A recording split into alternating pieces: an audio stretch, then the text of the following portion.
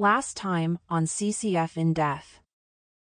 This is a countdown of our favorite and least favorite horror characters and horror franchises. I want to tell you right now, I'm kind of scared. I did choose a character from House of Mystery. And I bet you chose someone from House of Secrets. Frank Robbins is a bird. You told me, Jeff, we're doing horror stories, and we're doing Halloween. Halloween.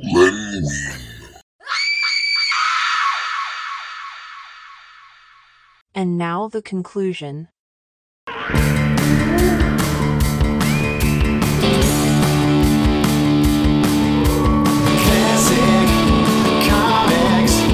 Classic comics mom and dad. Snappy conversations with your host George and Jeff.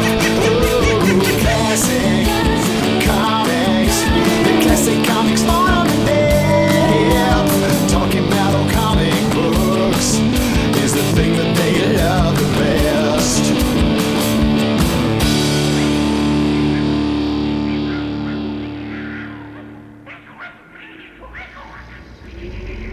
So, George, we've gone through our 5 worst. We did it.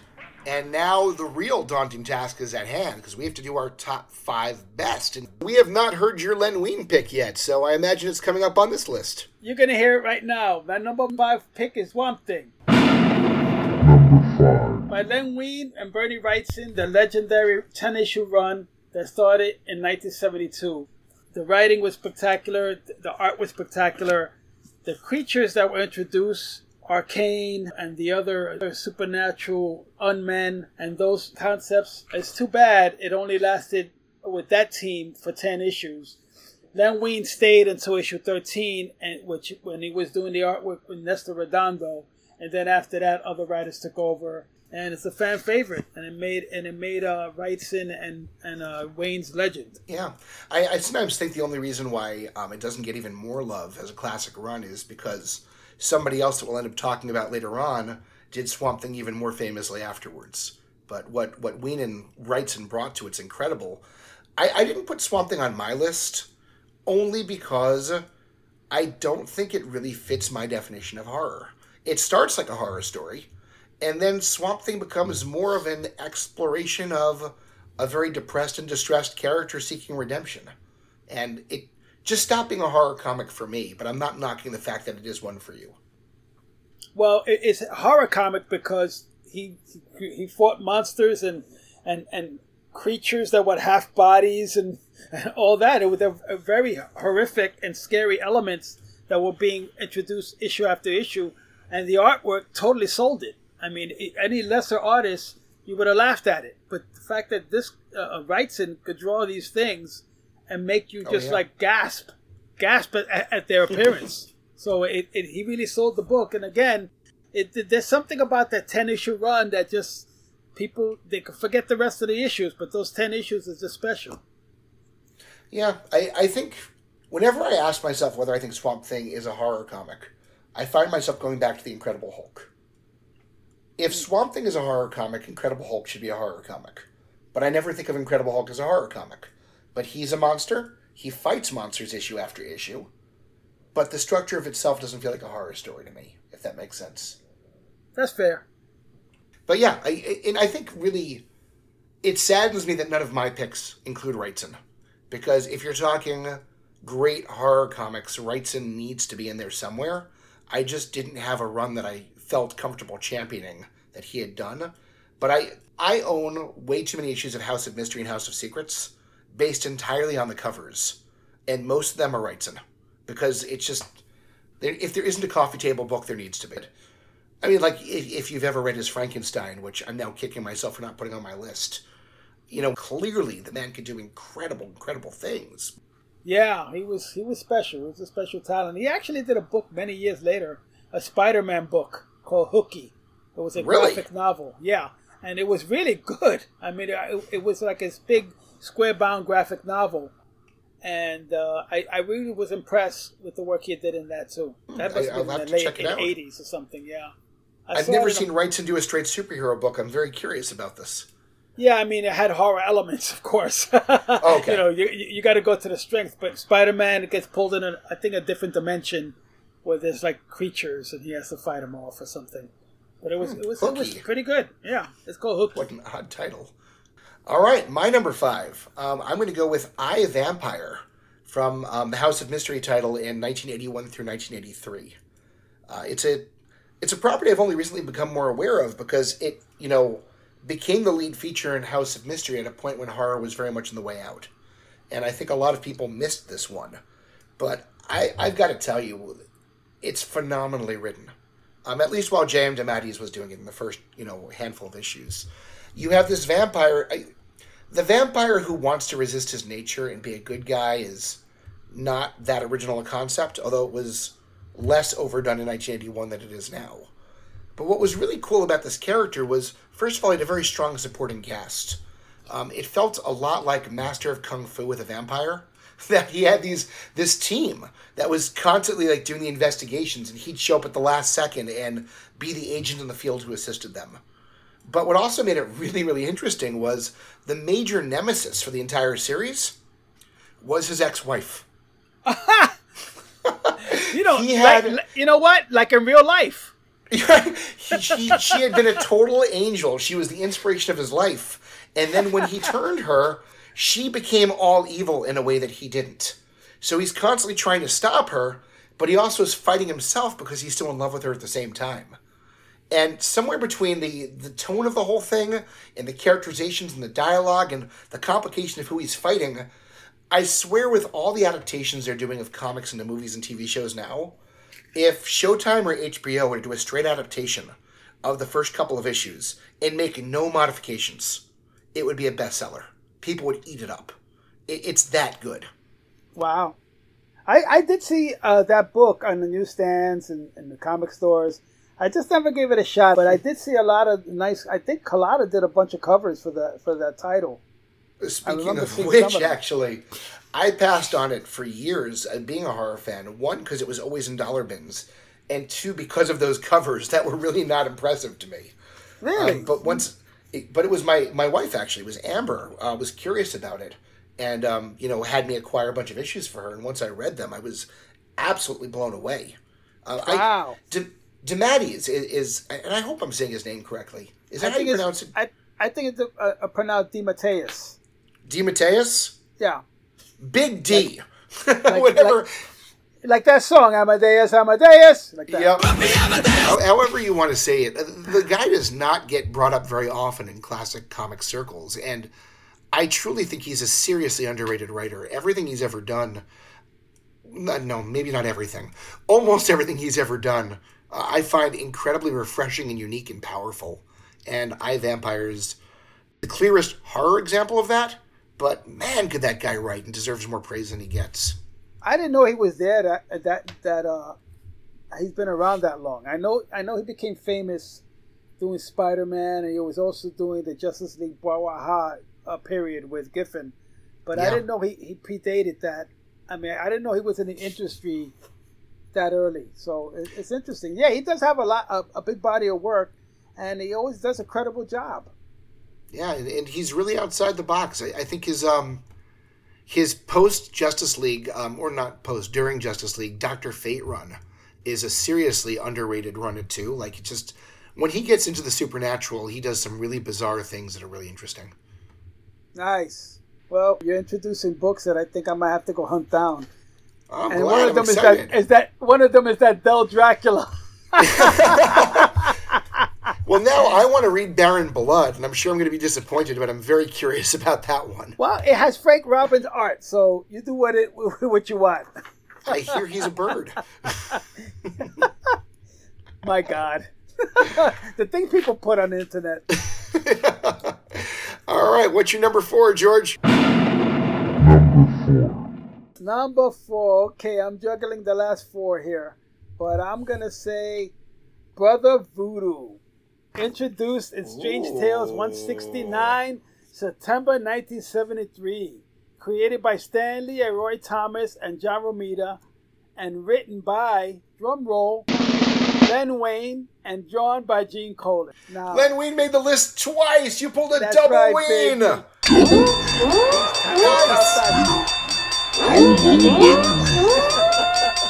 Len Wein's top notch.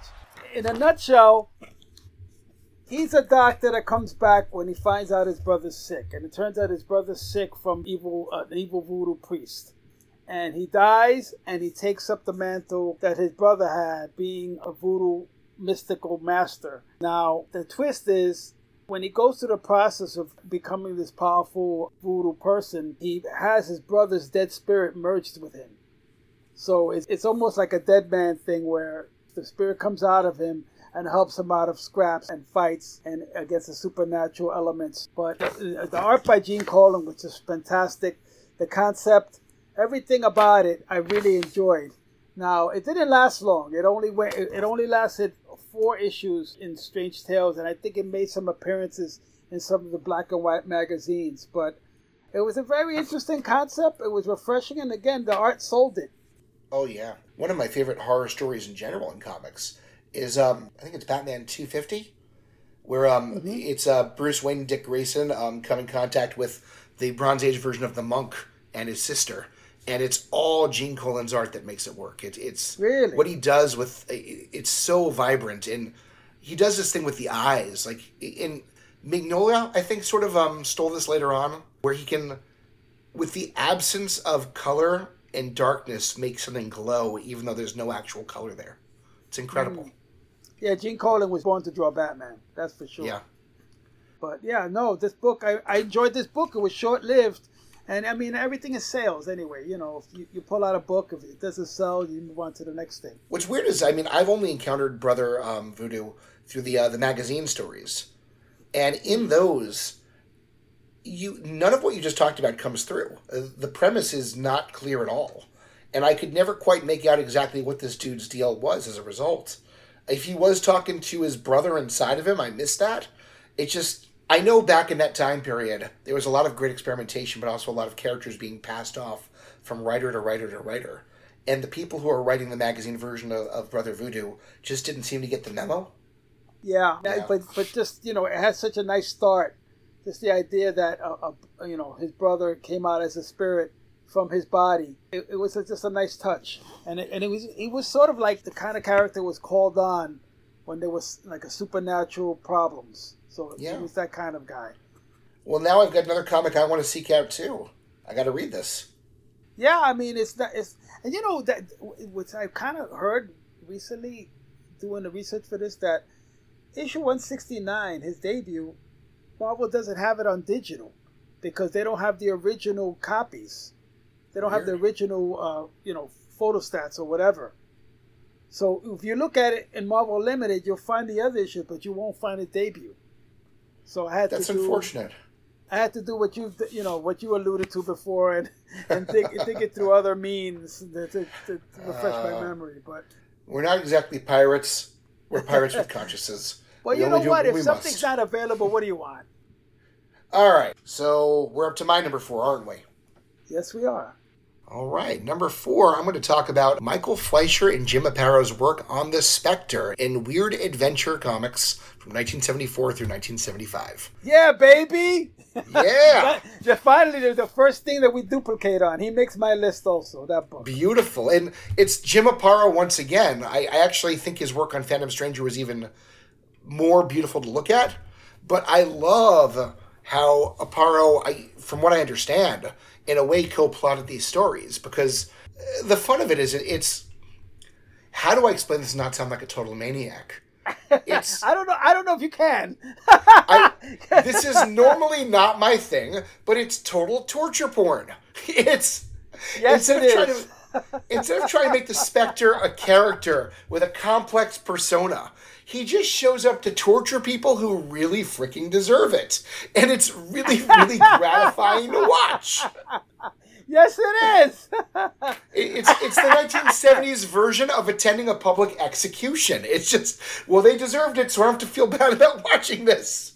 You know, I'm going to add that they set you up because every person who gets killed really, really deserved it. And they're really bad people. They have people that that in one story they come into a place and gas everybody and kill them. And there's another, there's just so many merciless killings that once he gets them back, it's like, yeah, you're almost cheering. You can see yourself yelling and screaming like in a movie theater. Yeah, it's really hard to feel bad for them. And what I love, too, is how cleverly this thing subverts the comic code. So, I mean, this is not being done in a black and white comic. How did they get away with that? Brilliant. I mean, they lawyered this thing. They read the comics code exactly and never exactly broke any of the rules. So, like, one of the comics code rules is you can't show blood. So instead, you've got a character melting into wax. Or, like, you've got a character who's turned into wood and then put through a wood chipper. Like, all these violent, horribly, ridiculously violent things, but they never show blood. They never show dismemberment. It's always letting your imagination do the work for you. As a matter of fact, they always show in a shadow or behind something, or if they obscure the actual violence. Oh, yeah. That the Spectre is committing upon these people. I got a whole list of things. I have a whole list, issue by issue, of what happens to these characters. Because so I won't give away my favorite one. I'll just say it involves a duck and a pair of scissors. Actually, they're not scissors. It's a protractor. What? It wasn't scissors? No. There was a protractor. You know the one that you open and you put it on you put one point on the paper and it goes around and makes a circle. That's what it was. And it was fantastic. It was spectacular. Okay, I cannot wait for your write-up on this. We will move ahead because right now.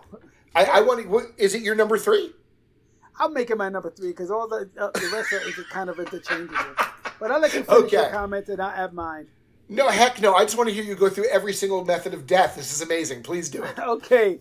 I guess this would be my number 3, right? Uh-huh.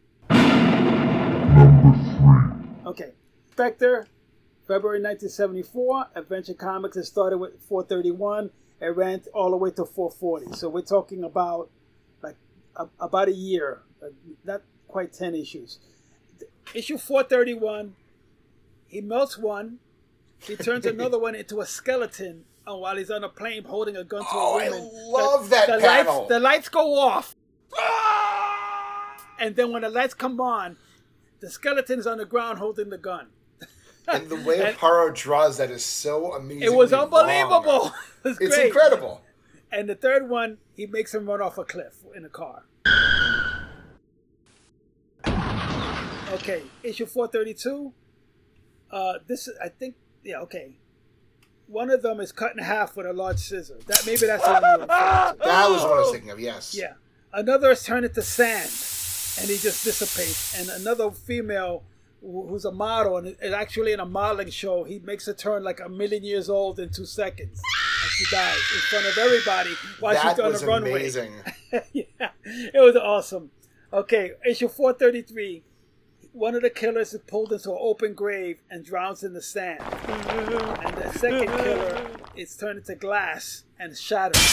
Oh, what do I remember that one? He doesn't even touch them. He just looks at them and it's almost like hocus pocus, whatever.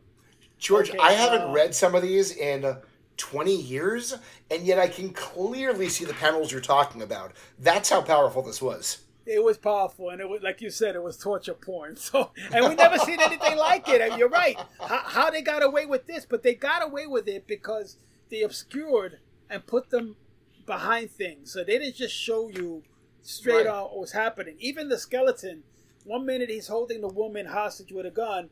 The next minute the lights go off, and the next second the next picture you see is the skeleton on the ground with the gun and it's still in his hand. No skin at all, just a skeleton. Yeah, it was quite amazing. Is they circumvented the code so well that I don't think anybody would dispute the fact that this comic was more troubling and more graphic than what the black and white magazines were doing. Yeah, I mean, again, I don't know how they got away with it, but they did. I mean, I love creepy and eerie. I love them to death. They had nothing on the way Aparo and Fleischer were doing this. Nothing. It was really good, these issues. But, it wasn't just about the violence. I think halfway through the series, they had a recurring female character that fell in love with him and wanted to have a relationship, but he finally has to reveal to her, hey, I'm dead. And that was That's the point where the series takes a complete abrupt turn, where it becomes character-focused instead. You still have the horror elements, but, like, remember they introduced that character who both is and is not Clark Kent? Mm-hmm. Like, very late in the series, and, like, Yeah, it's he calls him Clark Kent. Right. He tells him, not he says, interesting. "Oh, yeah, you're Clark It Kent." absolutely should be interesting, but it's not, because you're like, can we get back to the torture porn, please? And it's, You're right. And I truly believe the series would have lasted longer if that hadn't happened. I mean, he still ends up killing a lot of people in ghastly ways all the way to the Yeah. end. It's just not as fun anymore. Well, maybe you got desensitized. You ever think of that? So anyways, to wrap it up, okay, 434, he turns a murderer into a mannequin, and he melts. Okay? 435, he cases somebody in an ice block. Yep. And there's another one where this gunman is in a store, and he enlarges an a Viking action figure that has an axe. He enlarges him, and he cuts him, and he chops him into pieces. I mean, you have to seriously wonder, like, seriously, what the frick was Fleischer smoking? It's crazy as hell. That's what made it fun. You're like, what? You know, and actually, the character you mentioned, the one that he keeps calling Clark Kent, he picks up an action figure on the ground in the crime scene, and he sees like a Viking with an axe. Like, this is a small little action figure, a Viking with an axe sticking in somebody's another character's head. So she shrank them back down into action figures, depicting the violence. Anyway, that, and this is the one where you said where he turns somebody into wood, and he puts him into a table saw, but. That scene where he cuts him, he does it with his back obscuring the saw and what he's doing. And then the next panel, you see him actually sliced in pieces.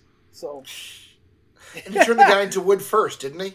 He turned him to wood first, yeah. Right. So that way he wasn't actually doing that to a human body. No. I mean, that way there's also no blood. You're just seeing the wood, and that's it. 436 is the one where he stabs two criminals with a protractor. That's the one I was referring to. Okay, now I remember that one, yes. It's crazy as hell. Okay, issue 438.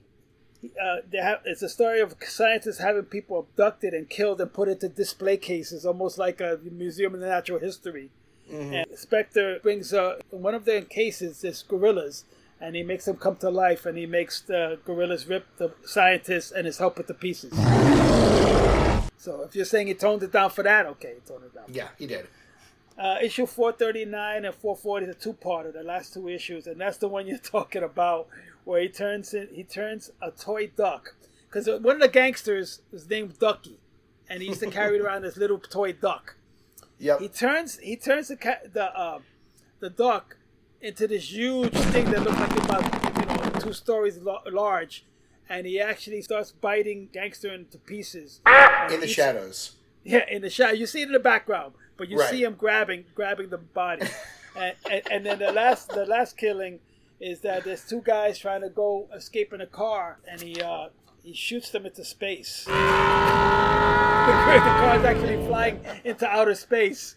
So, he always wins. It's funny. A funny thing about this series, which they started doing it later on in a Magic run, they don't really have anybody here really beat the Spectre.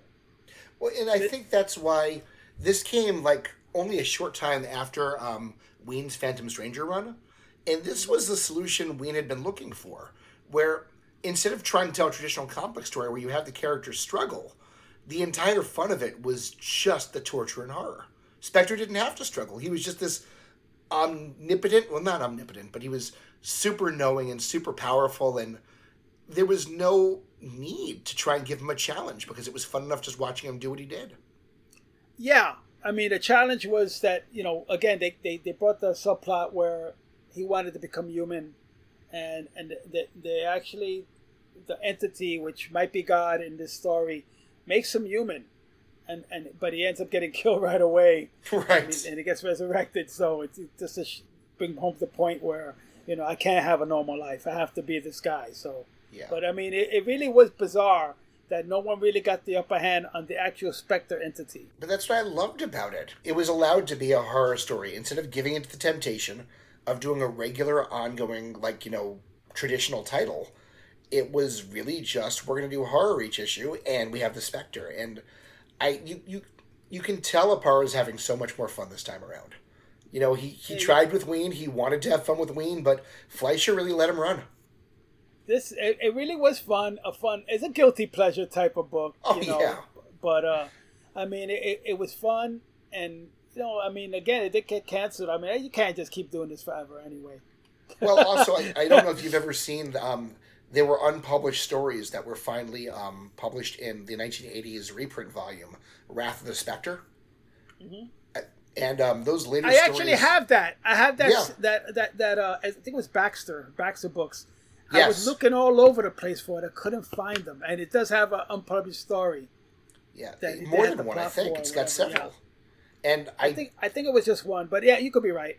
I thought it was more than one, but whatever the case may be, I read them once and my thought was, I'm really kind of glad DC didn't publish these. Yeah.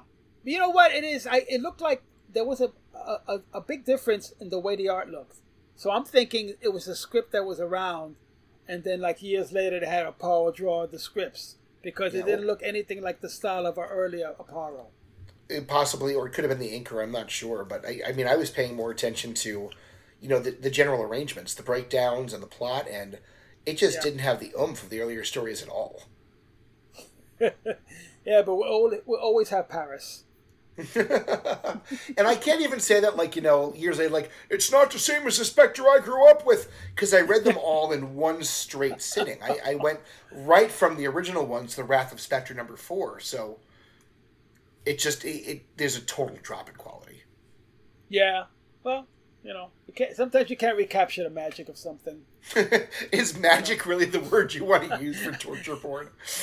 Yikes. Yikes. Yeah, you're right. Ooh, that was... I don't know how we're going to top that, George. That was the highlight of the episode right there. Well, you going through every single death. That was amazing. And you know, you asked a rhetorical question before, when we talked earlier. You said, was it scary? Was the story scary? And I'm saying, well, I wasn't scared, but those criminals sure look scared. I was cheering and then immediately hating myself for doing it. Yeah, you know. Kill that guy in the worst possible... Oh, gee, that doesn't sound good, you know? Let that duck eat him in half. Yeah. It's amazing. All right, my number 3. Speaking of artists who just deserve to be on this list because they do horror so well, I'm going to talk Richard Corbin here. He did a feature... I think there were 3 different stories featuring this character in Eerie magazine in 1974. Child. And Child was... It's not a creative concept at all. What Corbin effectively did was he took the Frankenstein monster and put the face of a toddler on it. Oh. And that's 90% of what it is. The original, you know, Boris Karloff, James Whale Frankenstein film, the entire power of it is... Karloff is playing the monster like a misunderstood infant, but he still is the face of a monster. By Corbin putting this sweet, soft child's face on it, and Corbin excels at drawing soft. He always gives these, you know, very, very round features that just feel warm and cuddly, even while drawing some really disturbing stories. You just want to give Child a hug the entire time, while he's being chased and harassed by, you know, mobs of people, you know, calling for his blood. And this is at a point where Warren Publishing was experimenting with color inserts in their magazines, because they were primarily black and white horror magazines. But Corbin was pioneering these, you know, different ways of bringing color process to these magazines. And, you know, these Child installments were done in this incredibly warm colors. You know, super, super warm, tender colors, while people are calling for this thing's a murder just because it exists. And that, plus some excellent narration, just really drove home the effect of the original Frankenstein film even more potently. And, spoiler alert, in the 3rd and final story, Childhood's End, Child dies. And it's both so beautiful and so tragic at the exact same time. And Corbin just loves playing up the irony. I read it whenever I can. It's so powerful. It transcends, a Halloween reread. It's a classic in its own right, and just beautifully done. Wow. Okay. So the premise was what? That he was like a Frankenstein? Yeah, he's basically a modern day Frankenstein monster, except that he has a child's face. Wow. That's spooky. Yeah. Absolutely it is. I will admit that Richard Corbin's artwork kind of freaks me out sometimes. Oh yeah, absolutely it does. And if you've ever read some of his non-kid safe stuff, it's even more disturbing. Yeah, I mean, it's just something that's, kind of makes me feel sleazy about reading his stuff. I mean, he's fantastic, but it just, it's just something about it. I remember years ago he did a Hulk miniseries. It was a couple issues, and it featured Doc Samson in it. And it's just a sleazy aspect to the way everybody looks. I don't know Corbin's background, but I'd be shocked if his primary influence wasn't underground comics, with an X, not a CS. Because it's weird. His comics usually have nothing to do with sex and yet feel very pornographic.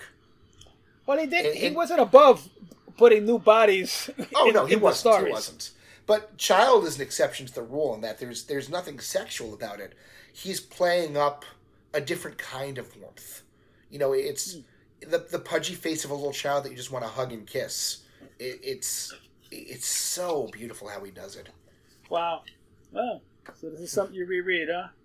Yeah, it's sad to go from Wrath of the Spectre with, guilty torture porn fun, guilty reading, pleasure reading, to something that's distinctly dark and tragic and not fun at all. Yeah, sounds like a sad beautiful story. And necessary. All right, let's switch gears and get out of this funk I've put us in. Give me your number 2, George. Number 2. This I got introduced to, and the only way it could have been introduced, it was a black and white magazine that Marvel released. And it was called Tales of the Zombie. Yes!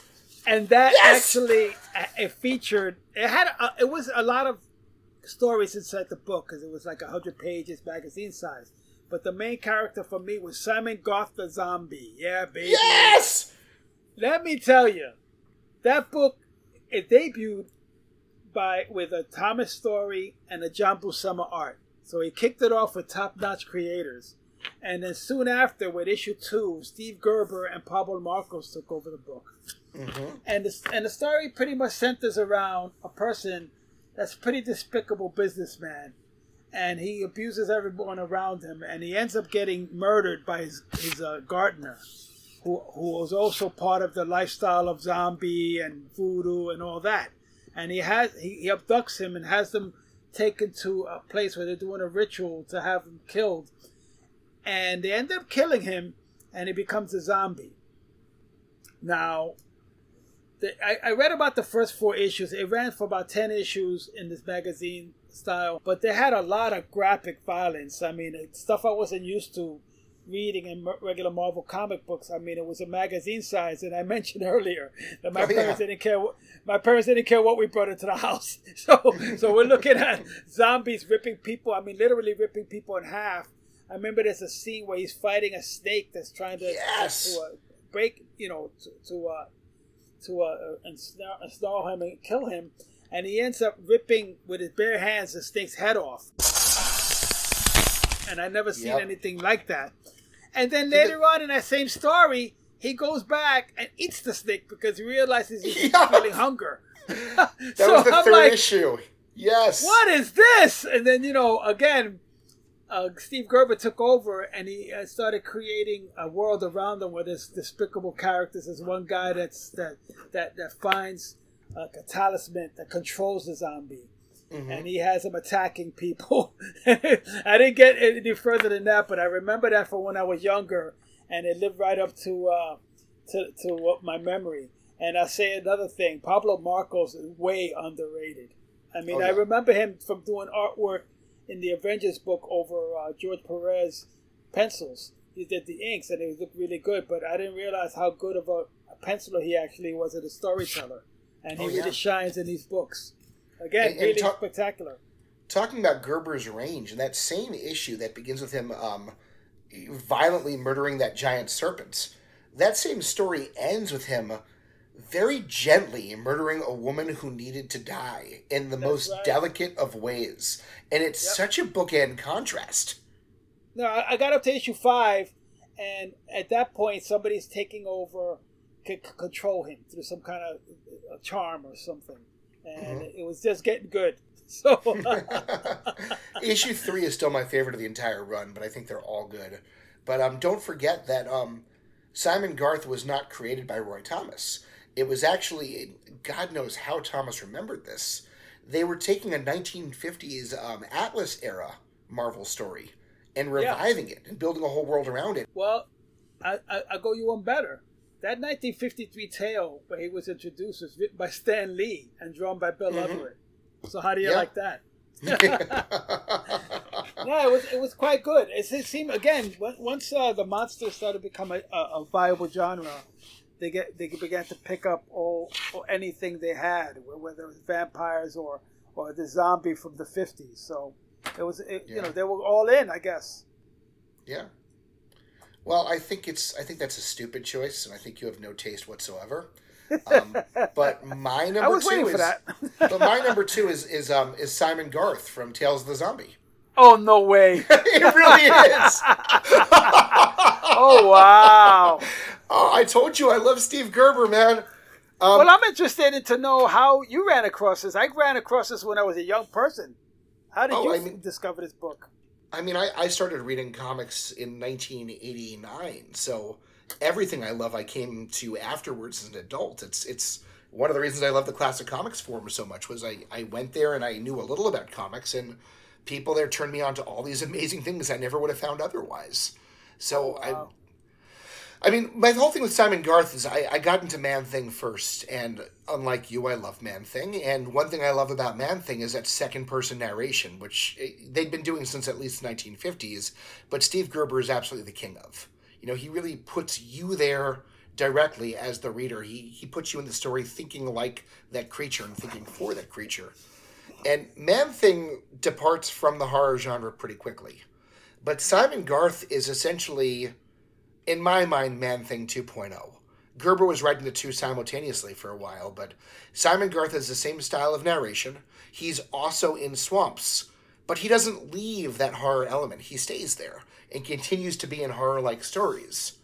And I think even more importantly, I debate about which version I like better, but whereas Man-Thing doesn't have a consciousness, Simon Garth has a redemption story. Here's a guy who on every possible level was trash, and he's been given a really warped opportunity to come back and set things right. And all he wants to do is go back to sleep and die forever. But since he's there, his link to the mortal world is his daughter. And if he can somehow set things right with her, he is redeemed. And so you see throughout the series, she becomes gradually more aware of his existence. He becomes gradually more entwined in her life. And I think the final issue is her wedding, if I remember correctly. Oh, I got to finish the series then. You know, I tell you, I always thought Steve Gerber was a bit overrated. But really? The more and more I discover about him, and I do like the stuff he writes. So I'm going to have to dig in a little deeper with him. I know I never read Howard the Duck until a couple years ago.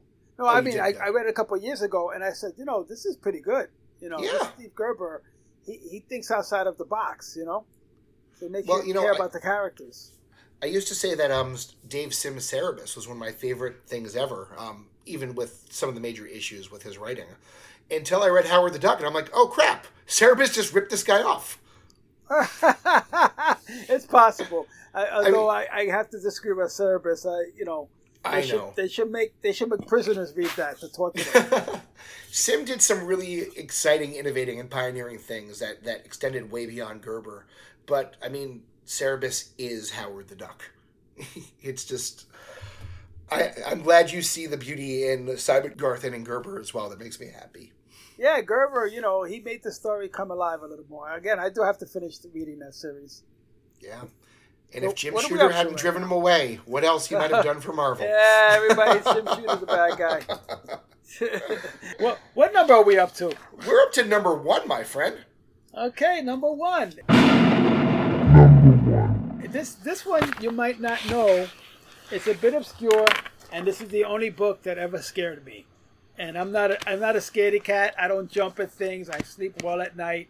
But this is one book written by Alan Moore in Swamp Thing number 37, which which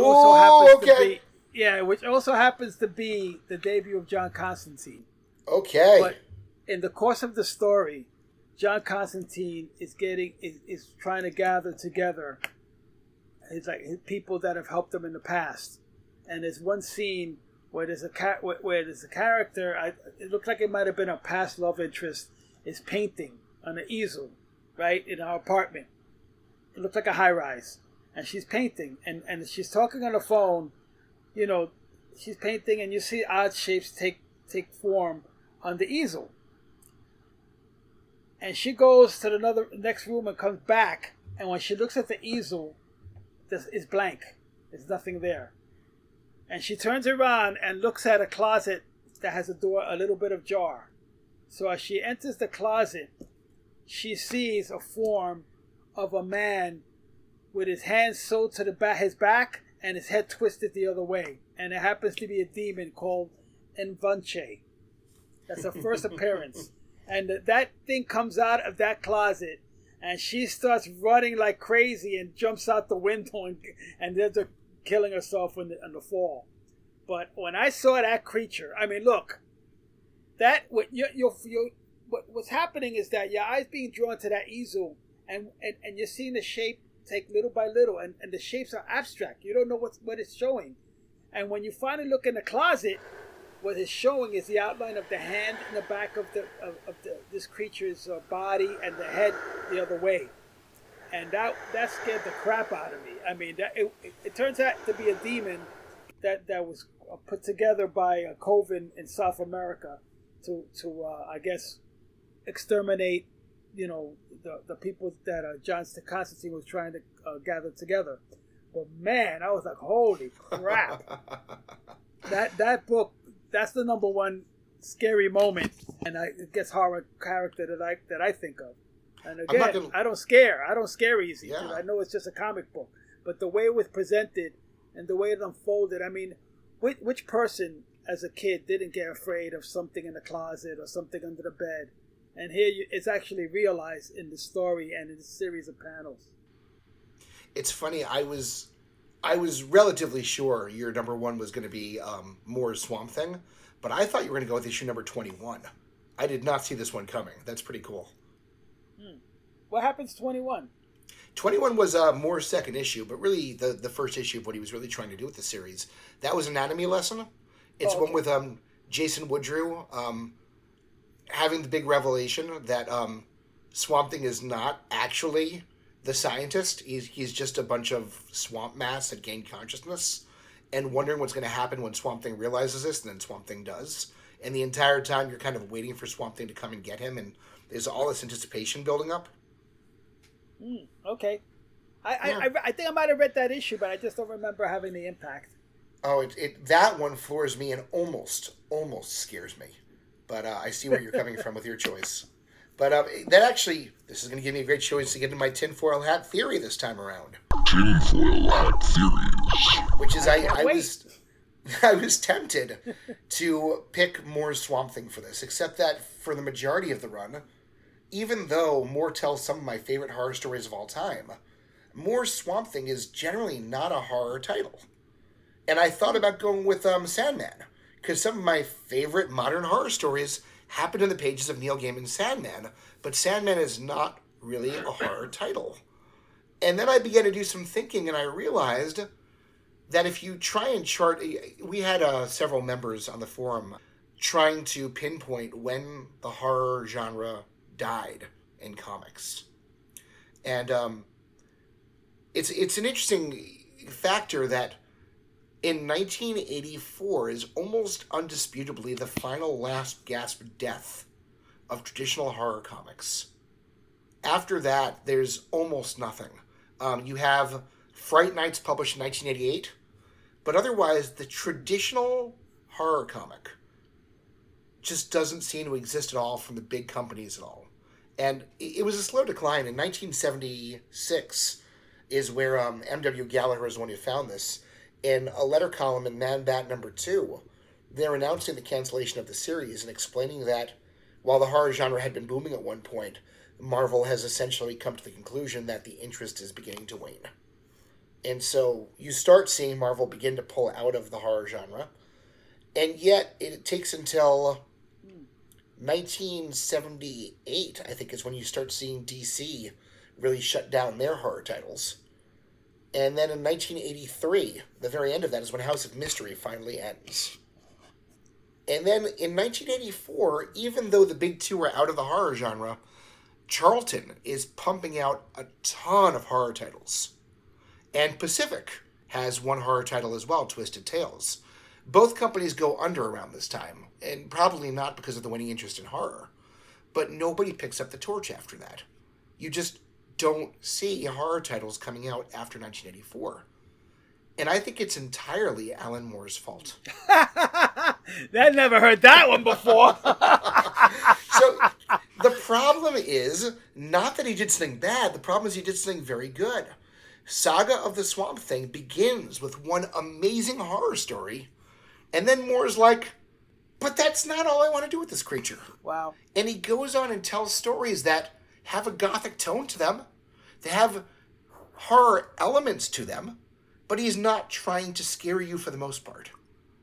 And then that inspires, or I don't know that inspires, but I assume it inspires, Neil Gaiman and what he does with Sandman. If it doesn't inspire him directly, it certainly inspires why DC gave him the chance to do what he does. Where he's telling stories that are, about the god of nightmares. The horror element is there, it's in place. But there are very few stories in that run that overtly are trying to actually scare you. They're not telling horror stories. And as a result, there's this whole new way of doing horror in comics that because horror comics really can't be scary, they stop trying to scare you and instead just try to have creepy elements. So like, for example, House of Mystery and House of Secrets get revivals in the 2000s. And neither one is telling scary stories. It's just stories that have that horror element to it. In the same way that, post-Watchmen superheroes are deconstructed and not really superheroes anymore.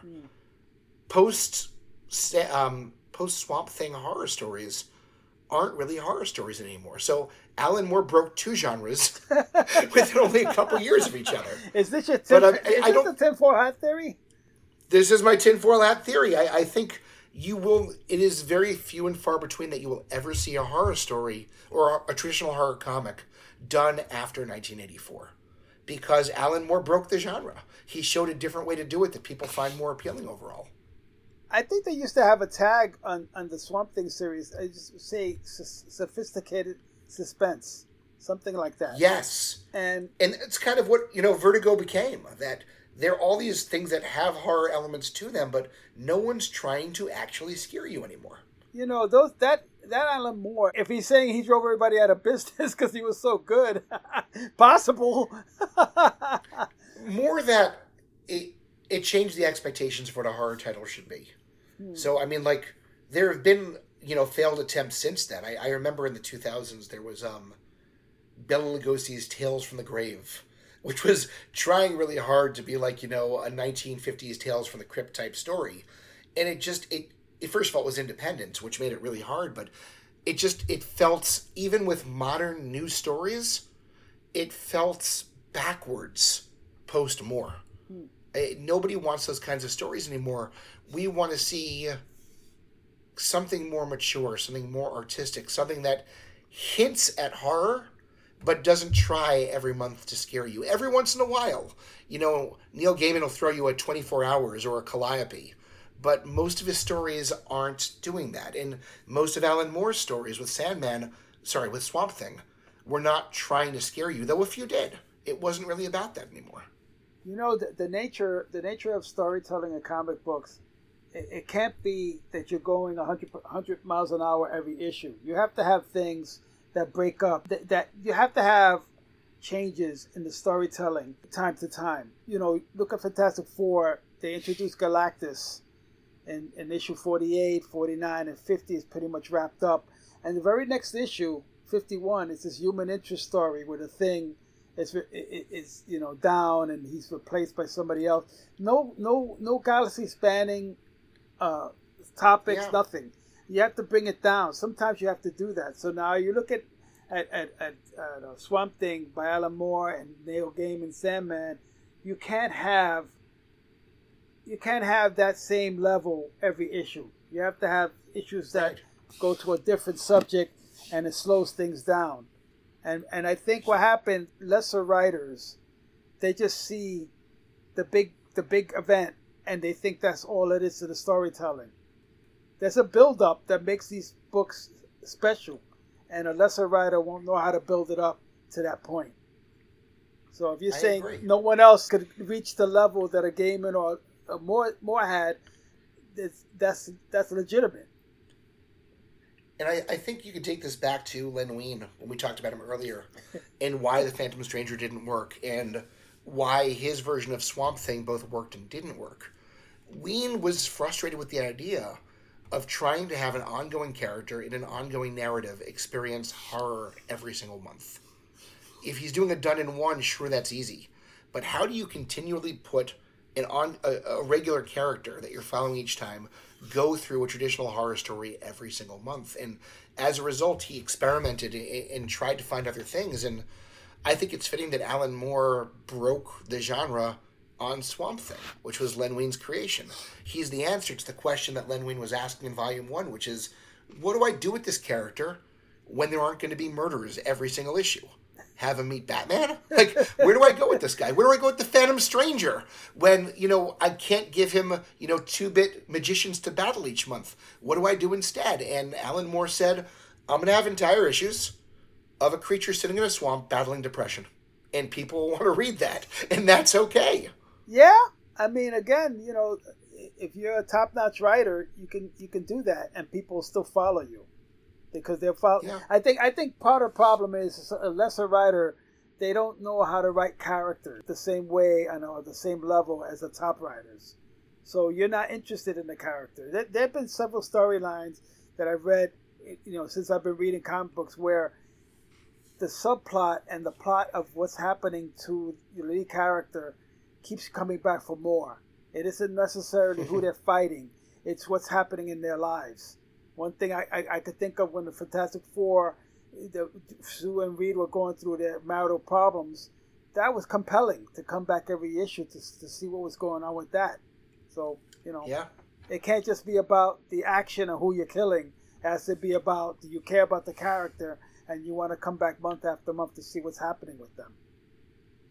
Well, if my tinfoil hat theory wasn't crazy enough, let me throw this into the mix as well. I would argue that Alan Moore's greatest strength is writing from the point of view of monsters, even in non-monster comics. That's what Watchmen was. That's what V for Vendetta was. That's what one of my favorite Alan Moore stories of all time is the one he did for that Batman annual starring Preston Payne, Clayface 3, I think it is, where it's just told from his point of view, and he's effectively a monster. I think most of Moore's greatest stories are trying to access the thinking of a creature who either behaves monstrously or is perceived as a monster. I tell you, it does make you look inside yourself a little bit. Because a lot of these characters could be us. Maybe not the man who has everything. Or maybe not. Or whatever happened to the man of tomorrow. But you look at the Watchmen, you could be right about that too, but I mean, I don't know. I don't think that Alan Moore was responsible for the fall of the horror title, but I just think it was going out already. And he just gave a different twist to something that was already going out anyway. It definitely was going out already, but I think there is a hard line of after 1984. You just don't see horror stories anymore, or traditional horror titles anymore. And February 1984 is when he did Swamp Thing. It's when he first, came on and redefined everything. You could take a comic book and have a horror story in it. A regular comic book, you could just put a horror story in it. It doesn't have to be every issue is a horror story. So if you're saying... Yeah, but you're the guy who doesn't like superheroes and supernatural horror monsters mixing. Well, there's a power imbalance. Werewolf by Night cannot beat anybody in the Marvel Universe. So don't put him in a story. I don't want to see, I don't want to see Man-Wolf in the story because it's ridiculous. I don't want to see Man-Wolf in a story, period. Let's just leave it there. Finally, we agree on something tonight. Good. Oh, boy. Well, we agreed on Simon, Garth, yeah, Spectre. That's right. Hey, look, I mean, I'm surprised that with everything to choose from, we actually connected on two different stories. So I hope our listeners realize that we in fact did not plan this in advance at all. Like, we did not share each other's lists. We did not discuss anything. This was complete surprise that we overlapped like this. No collusion, man. No collusion. Oh, no. Talk about horror stories. But you know what, George? I'm going to bet my number one is not something that ever would have been on your list. I'm still want to go see what Dracula is from Dell comic books. Oh, yeah. Well, I don't think I'm going to win you over on my number one at all. And I did not choose this to be edgy. I'm not trying to be provocative, but this is pretty crazy, and I apologize for that. But it truly is my favorite. It truly is I did not get confused. This was not supposed to be number one on my worst list. This is truly my favorite horror property in comics ever. Oh, boy. Oh, God, you're going to laugh at me. Go ahead. Teen Titans, number 33 through 43, 1971 through 1973, by Bob Haney. Go ahead, I'm ready for the mockery. Teen Titans for Bob Haney? Well, I mean, I will admit, any story by Bob Haney is kind of scary. But, I mean, what happens in that issue? All right, so it's a 11-issue run. What had happened was they'd given the title away to other people because people had sort of lost touch with the 1960s Titans who were saying groovy and, all that stuff all the time. So they gave it to a series of other writers, and it didn't quite take off the way they wanted it to. So they give it back to Haney. But what they essentially do, before there ever was a Scooby-Doo, the Teen Titans are in a Scooby-Doo-like situation, where essentially they're called to supernatural situation after supernatural situation. Except in this case, it really is monsters. It's not someone faking and pretending. It's real. And what's powerful about these issues is the weird contrast of it all. These are brightly colored, silly characters facing some downright messed up supernatural stuff. And it's sort of like, it's like those scenes in any good horror movie where you have the character that you know is absolutely no match for the monster. You're just waiting for it to go down. There's no way that Robin and Aqualad are going to stop the big bad monster. It's not going to happen. Wow. And so they managed to win most of the time. But some of the best, two of the most noteworthy stories from an only 11-issue run, one of them got really, really disturbingly real really fast. They had one of the first black heroes ever at DC, which was Mal, Lady of the Guardian, who, because of the way DC was, Mal couldn't even have a costume, Mal couldn't even get a code name, he had no powers. He was just a kid who was there helping them each issue. He's rarely even on the cover. So DC was really sensitive about how they handled race. And yet Bob Haney has them go against the ghost of a frickin' slave owner. What issue is this? And the slave... Oh, geez, let me look up the actual issue number for you. But while I am, let me just explain this. They don't even try to, pretend it's not a thing. The ghost sees Mal and assumes it's a frickin' escaped slave and starts trying to capture him. And it's like, they're so afraid to handle race at all, and Haney just goes for it with no regard whatsoever, and it's disturbing. It's so uncomfortable and messed up that... I read it all the time. It's such a memorable issue. This might have been issue number 41. Yeah, it's issue number 41. I'm pretty sure. And my favorite issue of the bunch is it's the final issue, number 43 from January, February 1973. I don't even know how to explain what's going on in this one. And Haney's an interesting guy. I mean, you read his old Teen Titans stuff and it's campy and stupid. And then you read his Brave and the Bold and it feels like a very different, far more mature writer, even when the Teen Titans are appearing in that title. And then these horror stories it's a different writer entirely. So number 43 just starts in the middle of the story. They don't bother with explanations. They don't try and, tell you how the Titans got there. You're just in the middle of this awful nightmarish thing already happening.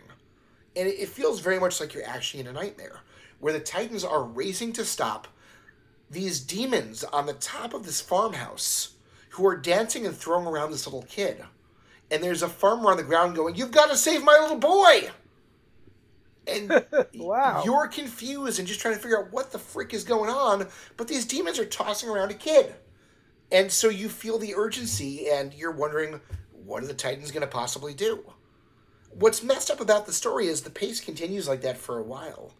And they finally eventually have a pause where you go back and you get the exposition and find out why they're doing this. And essentially, the backstory is, these demons have been doing this kid for years now. Apparently, when he was an infant, he got really, really sick and it looked really bad. And then the next morning, he was totally fine, but the demons started appearing. And if you know your myths and your lore, this feels a lot like the story of the Changeling. But if you know that story at all, the way it would work was the demons would kidnap and often eat and kill a little kid and replace them with a demon that looked just like a little kid. So you're sitting there thinking, they can't go that route. This is a freaking, mainstream comic book kids are reading. There's no way. The kid's going to be fine in the end. The kid's not fine in the end. It's exactly what you think it is. And the most messed up part is the Titans aren't the ones who have to save the day in the end. The farmer, who's the grandfather to this kid, has to take his shotgun and freaking shoot and murder this demon that he's been treating like his grandson for all this time. And this is shown on panel? Yes! Or is it obscure? I mean, there's no blood. Oh, wow. They don't make it graphic, but it's like, these are the Teen Titans. Our colorful superheroes who can do anything and say Ginchi at the same time. And the story ends on this really, morbid down note where the Titans, it's not their fault, but they failed. They were powerless to do anything. And I don't think Haney could have possibly planned or anticipated this, but that ends up being the final issue of the original series. It ends with the Titans failing on that note, and it's just... I go back and I read it again and again, and that story has no right to be as powerful as it is. Now I got to dig these issues out. I got to find these issues. I never read the full run of the Teen Titans, the first, those books. You're not missing much. About a couple of months ago, I bought an omnibus of the Teen Titans. I think it has the first bunch of issues. I haven't even opened it yet, but now I am going to open it.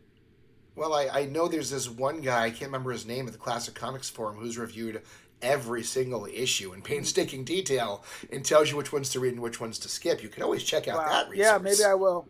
Well, that's kind of, I don't know why. I feel bummed out that you told me the Teen Titans turned into like the Scooby-Doo of the comic book world. But it really mostly works. Even the issues that aren't fantastic. Just the mismatch of these bright characters fighting the supernatural is always interesting. Well, that's a very interesting number one pick. Not for nothing. I always like to leave you confused and a little bit bewildered that you're still doing this podcast with me. Hey, I'm glad that you and I didn't pick the same book. So, I mean, now I can look at some of these books and you can look at some of my books, maybe. Almost. And I've got some rereading on Swamp Thing to do because I only marginally remember that issue you picked for your number one. So I want to read it again and try and get scared.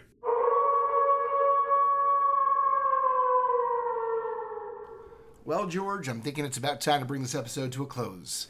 I hope you had a fantastic time. I know I enjoyed going through my favorites and least favorites and learning yours as well. I've got a few to look up. I had a blast, man. Yeah, me too. And I hope everyone listening had a great time as well. Listen, don't be sad the episode's over, because the conversation always continues at classiccomics.org, where you can join in conversations about this very episode, and George and I will even respond. We read that stuff. We get excited about that stuff. Talk to us there. classiccomics.org. And if that's not enough for you, don't forget you can always go to patreon.com/theclassiccomicsforum, where you can become a member and be able to unlock the secret hidden. It's not even worth getting into all the cool stuff that we have there. If you know, you know, and if you're a fan, you need to know.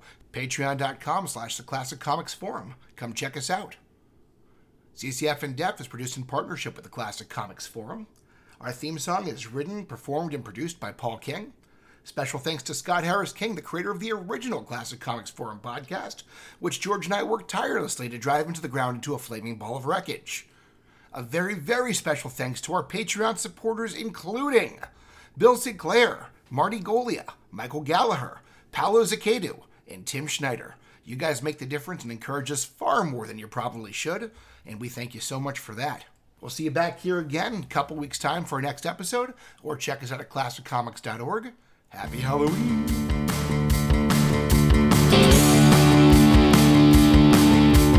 Classic Comics, the Classic Comics Forum in depth. Snappy conversations with your hosts George and Jeff. Ooh, Classic Comics, the Classic Comics Forum in depth. Talking about old comic books is the thing that they love the best. Get your hands on my comic books.